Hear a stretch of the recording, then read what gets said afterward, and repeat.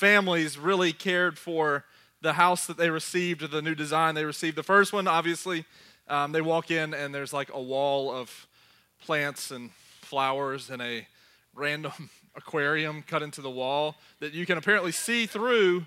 You can see through the fish tank into the bathroom. I don't know if you caught that or not. Or out from the bathroom, I guess, if you're in the bathroom. And then the second one, they took this teenage girl's room and somebody just took a marker and was like, I'm going to draw some random crap on the wall and call it decor. And didn't really, she was not, you thought it was cool. So just tell your parents that,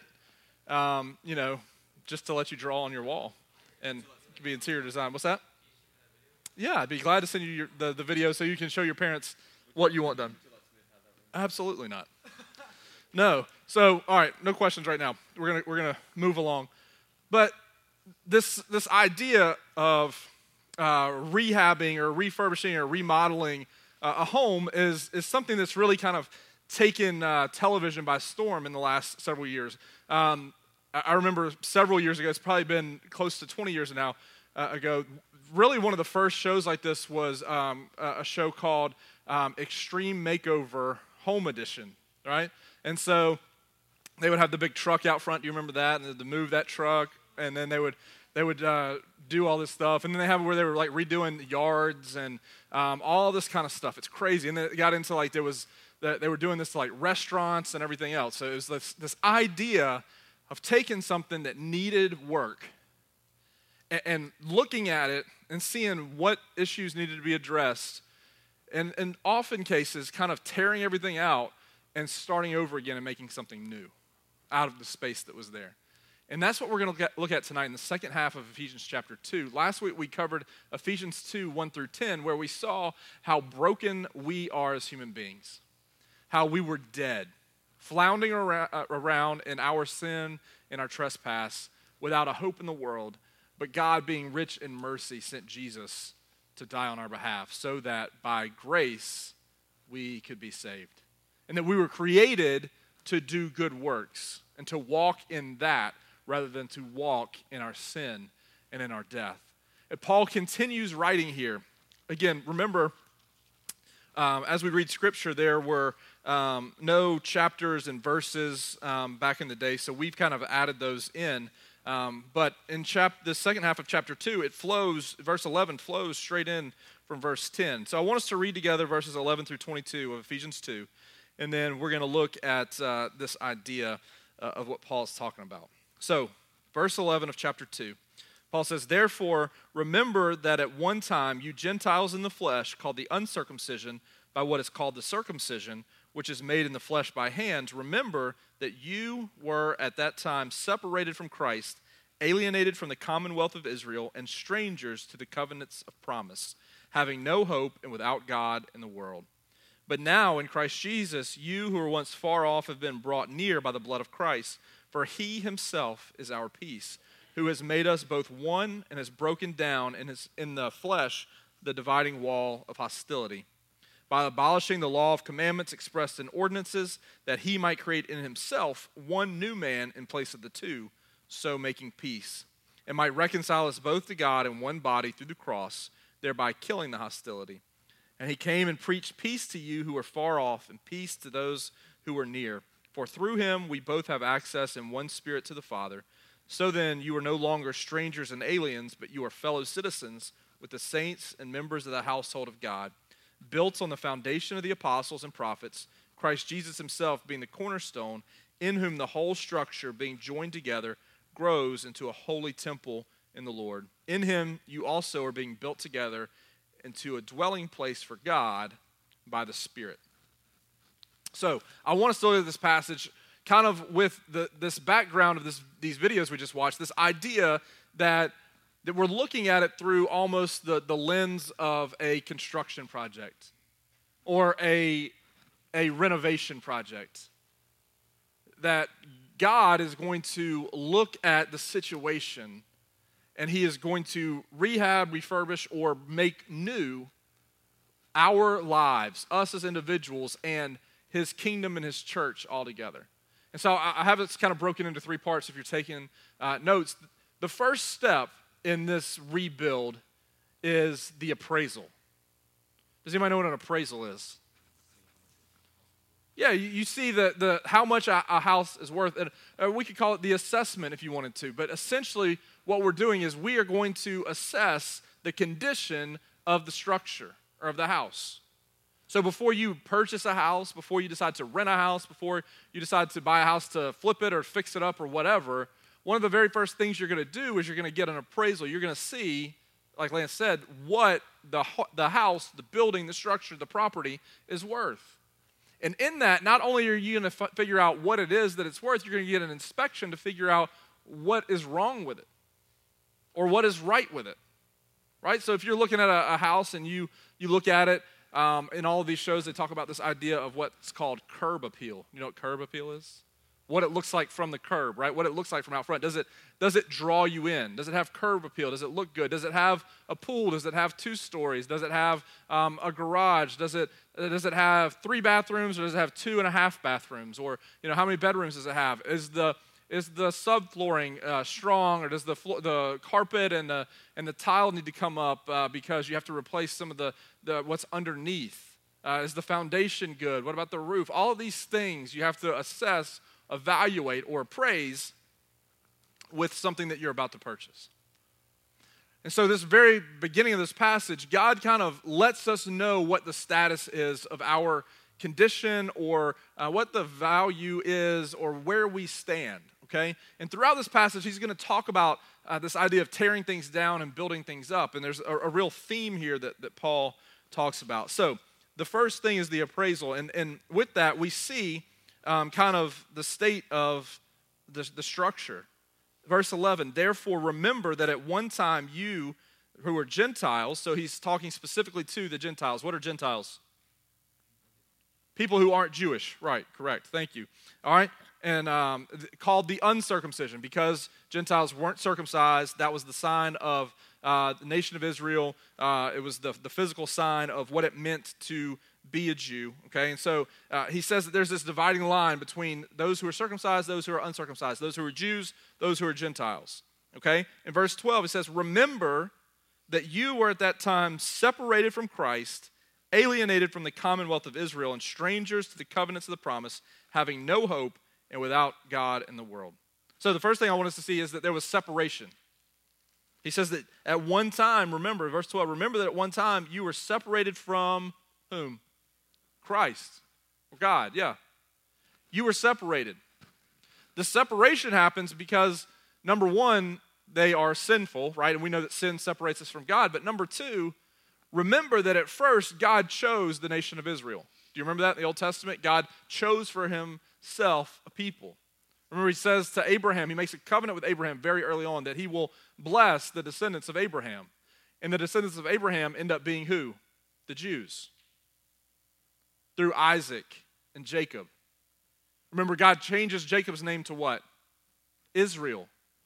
And then Jacob's 12 sons become the 12 tribes of Israel. Do you remember that? And Joseph is banished to Egypt. He's sold into slavery. Remember that? And then his brothers come back, and the 12 tribes of Israel are reunited in Egypt in slavery to the Egyptians. But God has chosen for himself a people, and he sticks with them through thick and thin, even when they reject him. Throughout the Old Testament, through sin and rejection on their part, right? Even while they're in exile in Babylon and conquered by the Medes, the Persians, eventually the Greeks, God stands by them. But the Gentiles are separated from Christ because of sin and because they're not Jewish. They're not God's chosen people. And so part of what God says is you are hopeless and helpless because you are separated from Jesus. And he's reminding the Gentiles of this. Remember what we talked about last week? We talked about how even though we are dead in sin, Christ made us alive because of his death, right? And so it's by our faith, right, in the grace of Jesus Christ that we now can become one with Jesus. We have now been brought from death to life. But what Paul does is right after that, right after he talks about grace and mercy and how Jesus has done all of the work, he says, therefore, remember, Gentiles, who you are. and who you were. Because there was this constant battle in the early church between the Jews and the Gentiles. The Gentiles had this free gift of grace. Jesus Christ had died on their behalf. The gospel is being shared with them. They're coming to a saving knowledge of Jesus Christ. The Jews are saying, hey, wait a second. We've been trying to live by the law for like the last several centuries. We've tried to live by the law. Our parents tried to live by the law. We've been really working at this really hard. Our people have been through a lot. Remember Daniel, Shadrach, Meshach, and Abednego? There were lions, there were furnaces. The Red Sea thing, the plagues, the death of the firstborn, the frogs, the journey through the wilderness. We had to eat manna for 40 years. Who are these Gentiles to just come in and get the salvation? We've been working on it for a long time. And they begin to get very resentful toward the Gentiles. And the Gentiles, on the other hand, are kind of looking back at the Israelites and be like, hey, y'all are a bunch of legalists. Y'all just want everybody to follow the law. But we're just living a life that honors Jesus and not worried about the law. And they come head on at each other. And so the Gentiles, after reading about this free gift of grace and mercy, are feeling a little bit full of themselves. So they're like, hey, look, we told y'all, we don't need the law. It's all about Jesus and his grace. And Paul reminds them, remember who you are. And remember where you were. You were cut off from Jesus because you weren't chosen. You were separated. But then he also says, not only were you separated from Christ, but you were alienated from the commonwealth of Israel, if you keep reading right there. Alienated from the commonwealth of Israel and strangers to the covenants of promise, having no hope and without God in the world. The Gentiles were destined to be separated and alienated from not only Christ, but also from the nation of Israel, God's chosen people.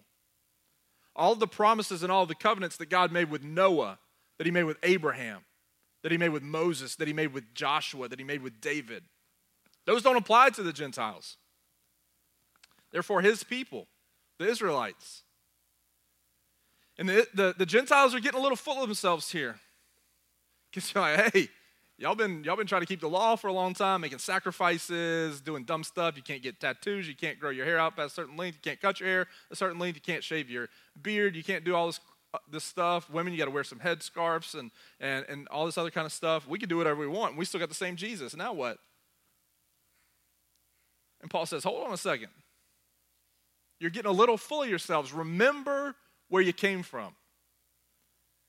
And remember that you didn't do anything to earn the love of Jesus, just like the Israelites didn't. Remember, you were cut off, separated, without God in the world. You didn't earn this. You don't deserve this. It's Jesus who has offered it up to you through his sacrifice and his resurrection.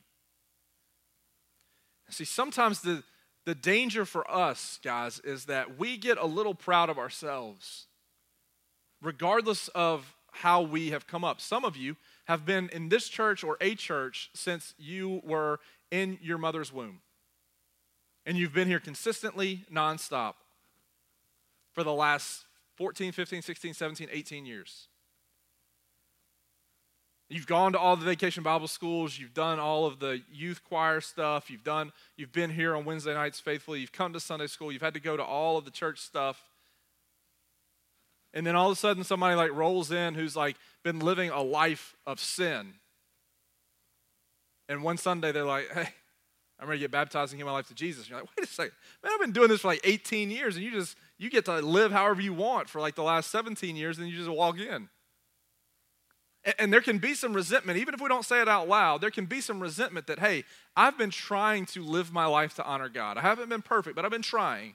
And this person has been just living a life of sin, and they just walk in the door, and they're going to get the same eternity that I'm going to get. Doesn't seem fair. If we're honest with ourselves, some of us have said that. Or maybe you'll say that as you get a little bit older. Because there's going to come a point where you're like 35 or 45 or 55 or 65, and those people haven't been living crazy lives for 17 years, but they've been living crazy lives for 50 years. or they're on their deathbed and they're 85, and their whole lives they've rejected God and lived for themselves. And at 85 years old, they're going to see death coming, and they're going to make a decision to follow Jesus. And you're going to say, man, that doesn't really seem fair, because I've been having to do the whole church thing, the God, the Jesus thing forever. And then the opposite is also true, where some of us kind of come in and we have the, it's a relationship, not a religion thing, where it's like, hey, I got Jesus, I love Jesus, and it's a super like, I'm more spiritual than you because I don't feel like I have to go to church, or I don't feel like you have to read your Bible necessarily. It's just that me and Jesus have this relationship. There's this love and this passion between us. And you're going to feel a little proud of yourself because you feel like the other people are just kind of going through the motions of religion. And there's a danger on all these different sides for us to make things about us. And what Paul says is, remember who you are. And remember the condition you were in. It's like a couple walking into the house and be like, hey, this house is falling apart. The foundation's cracked, the roof is caving in, and they're like, hey, we got a budget of $15,000. And the designer comes in and says, here's what we can do. And they're like, well, we actually wanted it to be a 7-bedroom, 8-bath home with a built-in outdoor pool, heated indoor pool, full basketball courts, 16 stories, and it'd be really cool if it had a movie theater. And you're like, you just gave me a budget of $15,000. And it's kind of a remember the condition of the house. Remember what you're bringing to the table. This is kind of a wake-up call that Paul's delivering here. So this is the appraisal. But the second thing is the demolition. There's the appraisal, it's where we stand, but then there's this demolition that happens. In every one of these little home projects, you don't just go put up new wallpaper or a coat of paint over cracked walls, the sheetrock's falling in or whatever. Right? You don't just put on new flooring over old, cracked flooring. You have to do some demo. So in verses 14 and 15, it says, for he himself is our peace, that being Jesus, who has made us both one and has broken down in his flesh the dividing wall of hostility by abolishing the law of commandments expressed in ordinances, that he might create in himself one new man in place of the two, so making peace. Paul says that Jesus has broken down the dividing wall of hostility. There's this wall that's separating Jews and Gentiles from being one body of believers. Paul's going to write a lot about the body of Christ and how each individual member has a specific role and purpose, and they are nothing without the rest. But right now, what he's saying is there's this dividing wall that has divided, specifically in this case, Jews and Gentiles. He says Jesus, by his death, has torn the wall down. Because once upon a time, salvation and God's kingdom was only for the Israelites, but Jesus in his death destroys that wall and says now the gospel is open to all of humanity, Jew and Gentile. And Paul's going to talk a lot about coming to the Jews first and then coming to the Gentiles. And see, the death and the resurrection of Jesus tears down every wall of hostility on the planet. Specifically here, he's talking about Jew and Gentile, but Paul's going to write later about how it separates the slave and the free, the rich and the poor. Those who have known him for a long time and those who just now got to know him. For us, in our context today, it should tear down every wall of division in our lives. It should tear down cultural differences, ethnic, racial, linguistic. All of the divisions that we can think of, the wall is torn down. And Paul writes later in 2 Corinthians that now, right, we regard no one according to the flesh, right? Because we are new creations. Now we see things through the eyes of Jesus Christ. So now we are either dead in sin or dead to sin. Either we are in desperate need of encouragement in Christ because we know Jesus, or we are in desperate need of coming to know Christ because we're in need of salvation. So Jesus, by his death, destroys the wall of hostility that separates Jew and Gentile, but also separates you from people who don't look like you, think like you, talk like you, come from where you come from, believe the same things that you believe. And now he has offered the same redemption to you as the person sitting across the room from you tonight, or the person sitting next to you in class, or the person across town, or the person around the globe, the person that speaks the same language that you do and the person that doesn't speak the same language.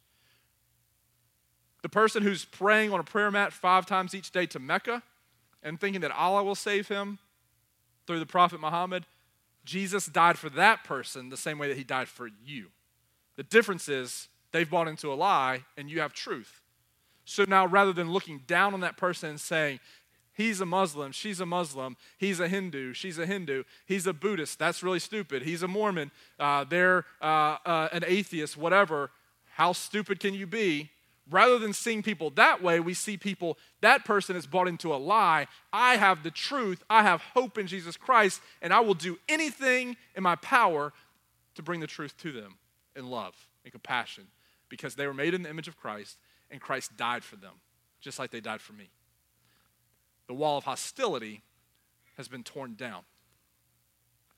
But also, specifically talking about the Jews and Gentiles here, the next part is that he abolishes the law of ordinances, the law of commandments expressed in ordinances, that he might create in himself one new man in place of the two. What he's saying here is that one of the things that was separating Jews from Gentiles is the Levitical law, the ceremonial, customary law of the Jews.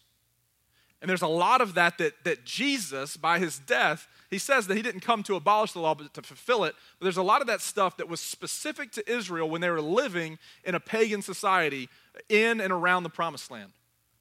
And God gave them those laws, those customs, and those ordinances so that they would look different than the world around them. It's contextual.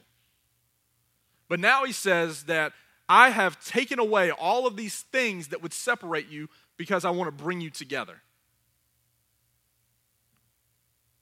Because you're not saved by the law. You're saved by what or by whom? The blood of Jesus Christ, absolutely. And so he says, I've torn down the dividing wall, but I've also bridged the gap by doing away with these ordinances that would have separated you. Because I desire oneness. Jesus Christ died so that we might be saved and the Father might be glorified, but also to bring humanity together in himself. Now be careful, because sometimes we confuse unity with this. It's one thing to be unified, but it doesn't do you good to be unified if it's not unified biblically. Does that make sense? The church can be unified on a lot of things, but if we're not unified in the gospel, then unity could send us all to hell together. So what Paul desires, what God ultimately desires, is for us to be unified in Jesus Christ.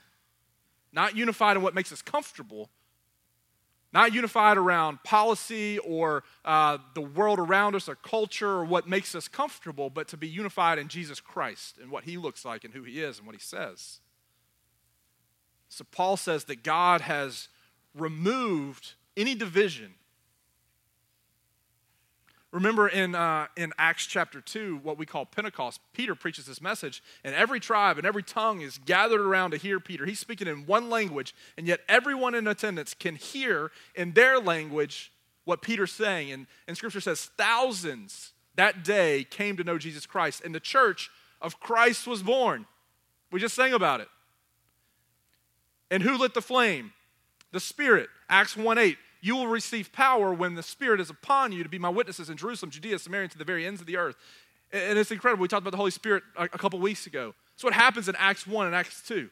The Holy Spirit falls upon the believers, and suddenly every cultural barrier, every linguistic language barrier, every ethnic, every racial division is brought down through the power of the Holy Spirit, and people, no matter what they look like, what country they've come from, what they sound like, what baggage they're bringing to the table, they come to know Jesus and are made part of the global church.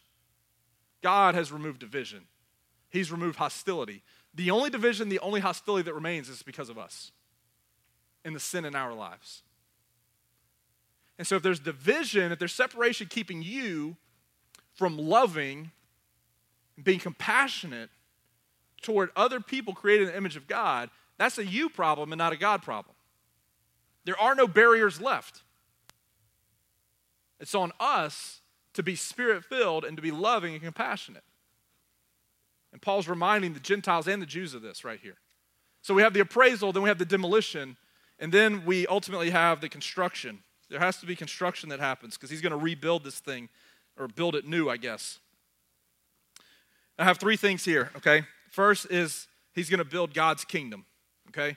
God's kingdom. So verses 16, we have to hurry, sorry. Verses 16, that he might reconcile us, or reconcile the two, he might reconcile us both to God in one body through the cross, thereby killing the hostility.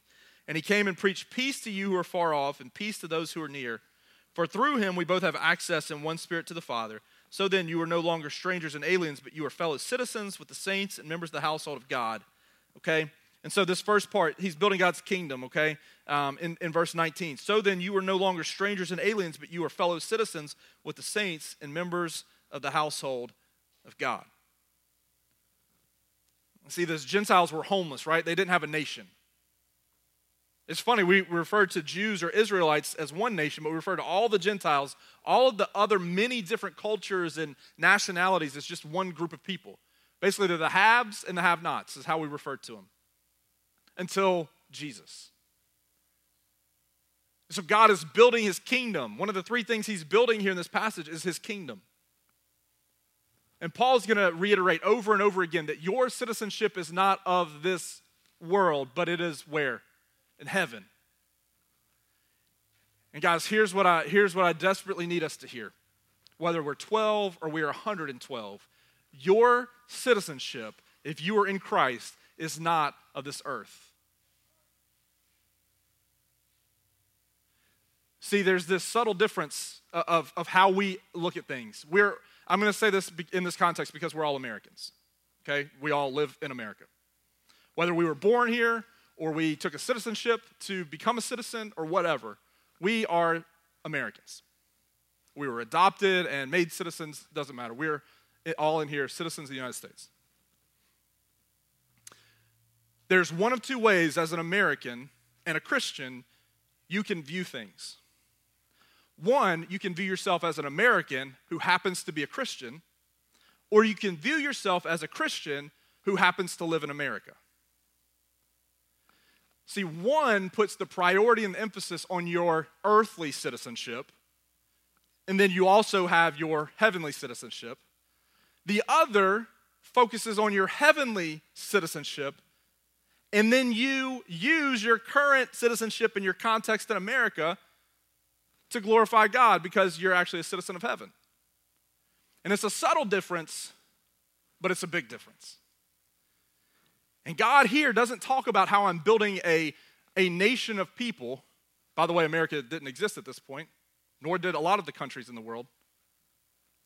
He's saying, I'm building my kingdom, an eternal kingdom. And that's where your citizenship resides. He says, you were once strangers and aliens cut off, but now I've brought you all together. And what unites you is not what you look like or where you come from or what you speak like. What unites you is the blood of Jesus Christ. So he's building his kingdom, but he's also building his family. The second part of verse 19 says that you have been brought into the household of God. I'm paraphrasing here because I don't have much time. You've been brought into the household of God. We looked at this in Ephesians 1. You are joint heirs, co-heirs with Jesus Christ. There's an inheritance already guaranteed, already bought and purchased and waiting for you as family members in God. You are part of the household of God. You're part of the kingdom of God, an eternal nation. But you're also part of the household of God. It's also an intimate relationship that you have with God. It's corporate, it's huge, it's macro, but it's also micro. It's also personal and intimate. And God has invited you and brought you into that. And God's household is not monochromatic. It's not monolinguistic. It's not bilingual. It's not trilingual. God has brought us all into his household as well as his kingdom. And finally, we got to hurry. God's also building his temple. To me, this is one of the coolest visual illustrations in all of Scripture. I'm a very visual person. I like movie clips and I like to see things. I write out all my sermons on a dry erase board like 50 times because I need to see it. I need to move things around and be able to visualize it. verse 22, or verse 20. Let's start in verse 20. So he talks about being a household of God, and he says, built on the foundation of the apostles and prophets, Christ Jesus himself being the cornerstone, in whom the whole structure being joined together grows into a holy temple in the Lord. In him you are also being built together into a dwelling place for God by the Spirit. It's this really cool picture where he does like three things. I actually, you could look at my dry erase board right now in my office, and I drew a picture of this because it helped me understand it. You've seen a brick wall before, right? If you haven't, you can just walk outside and see one. You can actually go walk in front of the sanctuary, the main doors of the sanctuary, and you'll see all of these elements. Paul says that the foundation, right? You know that slab of concrete that your house is built on, right? That slab of concrete is the foundation. It's what bears all of the weight of the structure. If the foundation gives way, what happens to the rest of the house? It's why Jesus teaches about the man who built his house on the sand and the man who built his house on the rock. The rock was good because it was a firm foundation, right? And so Paul says that the foundation is made up of the apostles and the prophets, the teaching of the word of God, those who have come before us and illuminated and given us the scriptures. The foundation that this temple is being built on is the foundation of the prophets and of the apostles. It's what holds the whole structure up. Because if that begins to give way, or we begin to lose sight of what they've taught us in his word, the whole thing is going to crumble. So the foundation is the apostles and the prophets. And then it says that there's this cornerstone. Have you seen a cornerstone? Again, if you haven't seen one, there's one you can see. You can go look right out there in front of the sanctuary. The cornerstone is this huge block that connects everything together. And it says, who is the cornerstone? Jesus Christ. You've sung about it before. Christ alone, cornerstone, right? Weak made strong. Right? Because of the strength of the cornerstone. None of this works apart from Jesus. Jesus is the cornerstone. And then there's this beautiful picture. It says that each individual believer is like a brick or a stone being added to the structure. So imagine this huge structure where there's this giant foundation, a firm foundation built on the apostles that have gone before us and the prophets, on the Micahs, the Malachis, the Obadiahs, the Nehemiahs, and the apostles, Paul, John, and Peter. And they've laid the foundation, and Jesus himself, God and the Son of God, stuck right there bearing the weight. And then you and I and all of the followers and believers of Jesus Christ throughout all of history, past, present, and future, are being added onto the structure like little stones. And it doesn't say that there's some Jewish stones over here and there's some Gentile stones over here, or that there's another building over there where the Jewish stones are and the Gentile stones are going to be here, or the black ones are going to be over here and the white ones will be here and the Spanish-speaking ones will be there and the English-speaking will be here and the French-speaking will be over here, and the people that knew him for a long time will be here and the people that knew him for a little time will have a smaller building. It says every believer throughout all of history, no matter who they are, what they've done, is united in Jesus Christ and is being laid together, joined together with mortar, and built into God's temple. And that last passage in verse 22 says that it's a dwelling place for the Holy Spirit. And what God is building is his church. His global, infinite, everlasting church. Made up of his word, made up of his son, and made up of all who have come to know him. So Paul says, lest you think that you did any of this. Remember, you were strangers and aliens cut off, without a God in the world. But through my son, the wall of hostility has been torn down. And now I'm joining you together, brick by brick by brick by brick, and building you into this beautiful temple in which the Holy Spirit will dwell, so that all of humanity will see who I am as they see who you are. Guys, this is an incredible picture.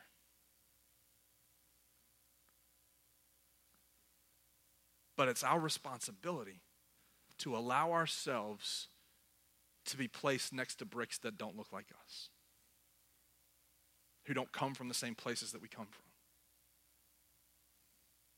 To quit boasting in ourselves and boast in Christ and Him alone. Then this beautiful structure will be able to be an incredible display, not of our glory, not of how great of a brick that is, the third one from the bottom, eighth one from the left, but how the structure, the church, was built by God. And He will receive the glory and the honor as a result of it. Let's pray together. Father, we are so thankful, God, that you would use us as bricks in your temple. God, no one in this room, certainly I, do not deserve to even be a part of it. God, yet by your grace and your mercy and your providence, God, you have decided, God, to allow us to be part of your kingdom, part of your family, and part of your temple. God, I pray that you would allow us to join together across the room, across town, around the globe, from generation to generation. God, and be a reflection as the church of who you are. Not so people would look at us and say, oh, aren't they so welcoming? Aren't they so loving? God, but they would look at us and say, man, they look like Jesus. And I want to look like Jesus too. And I pray that you would give us both the opportunity and the courage to be light, to be salt in a dark and hurting world. God, we ask all these things in your name. Amen. Love you guys. Y'all are free to go.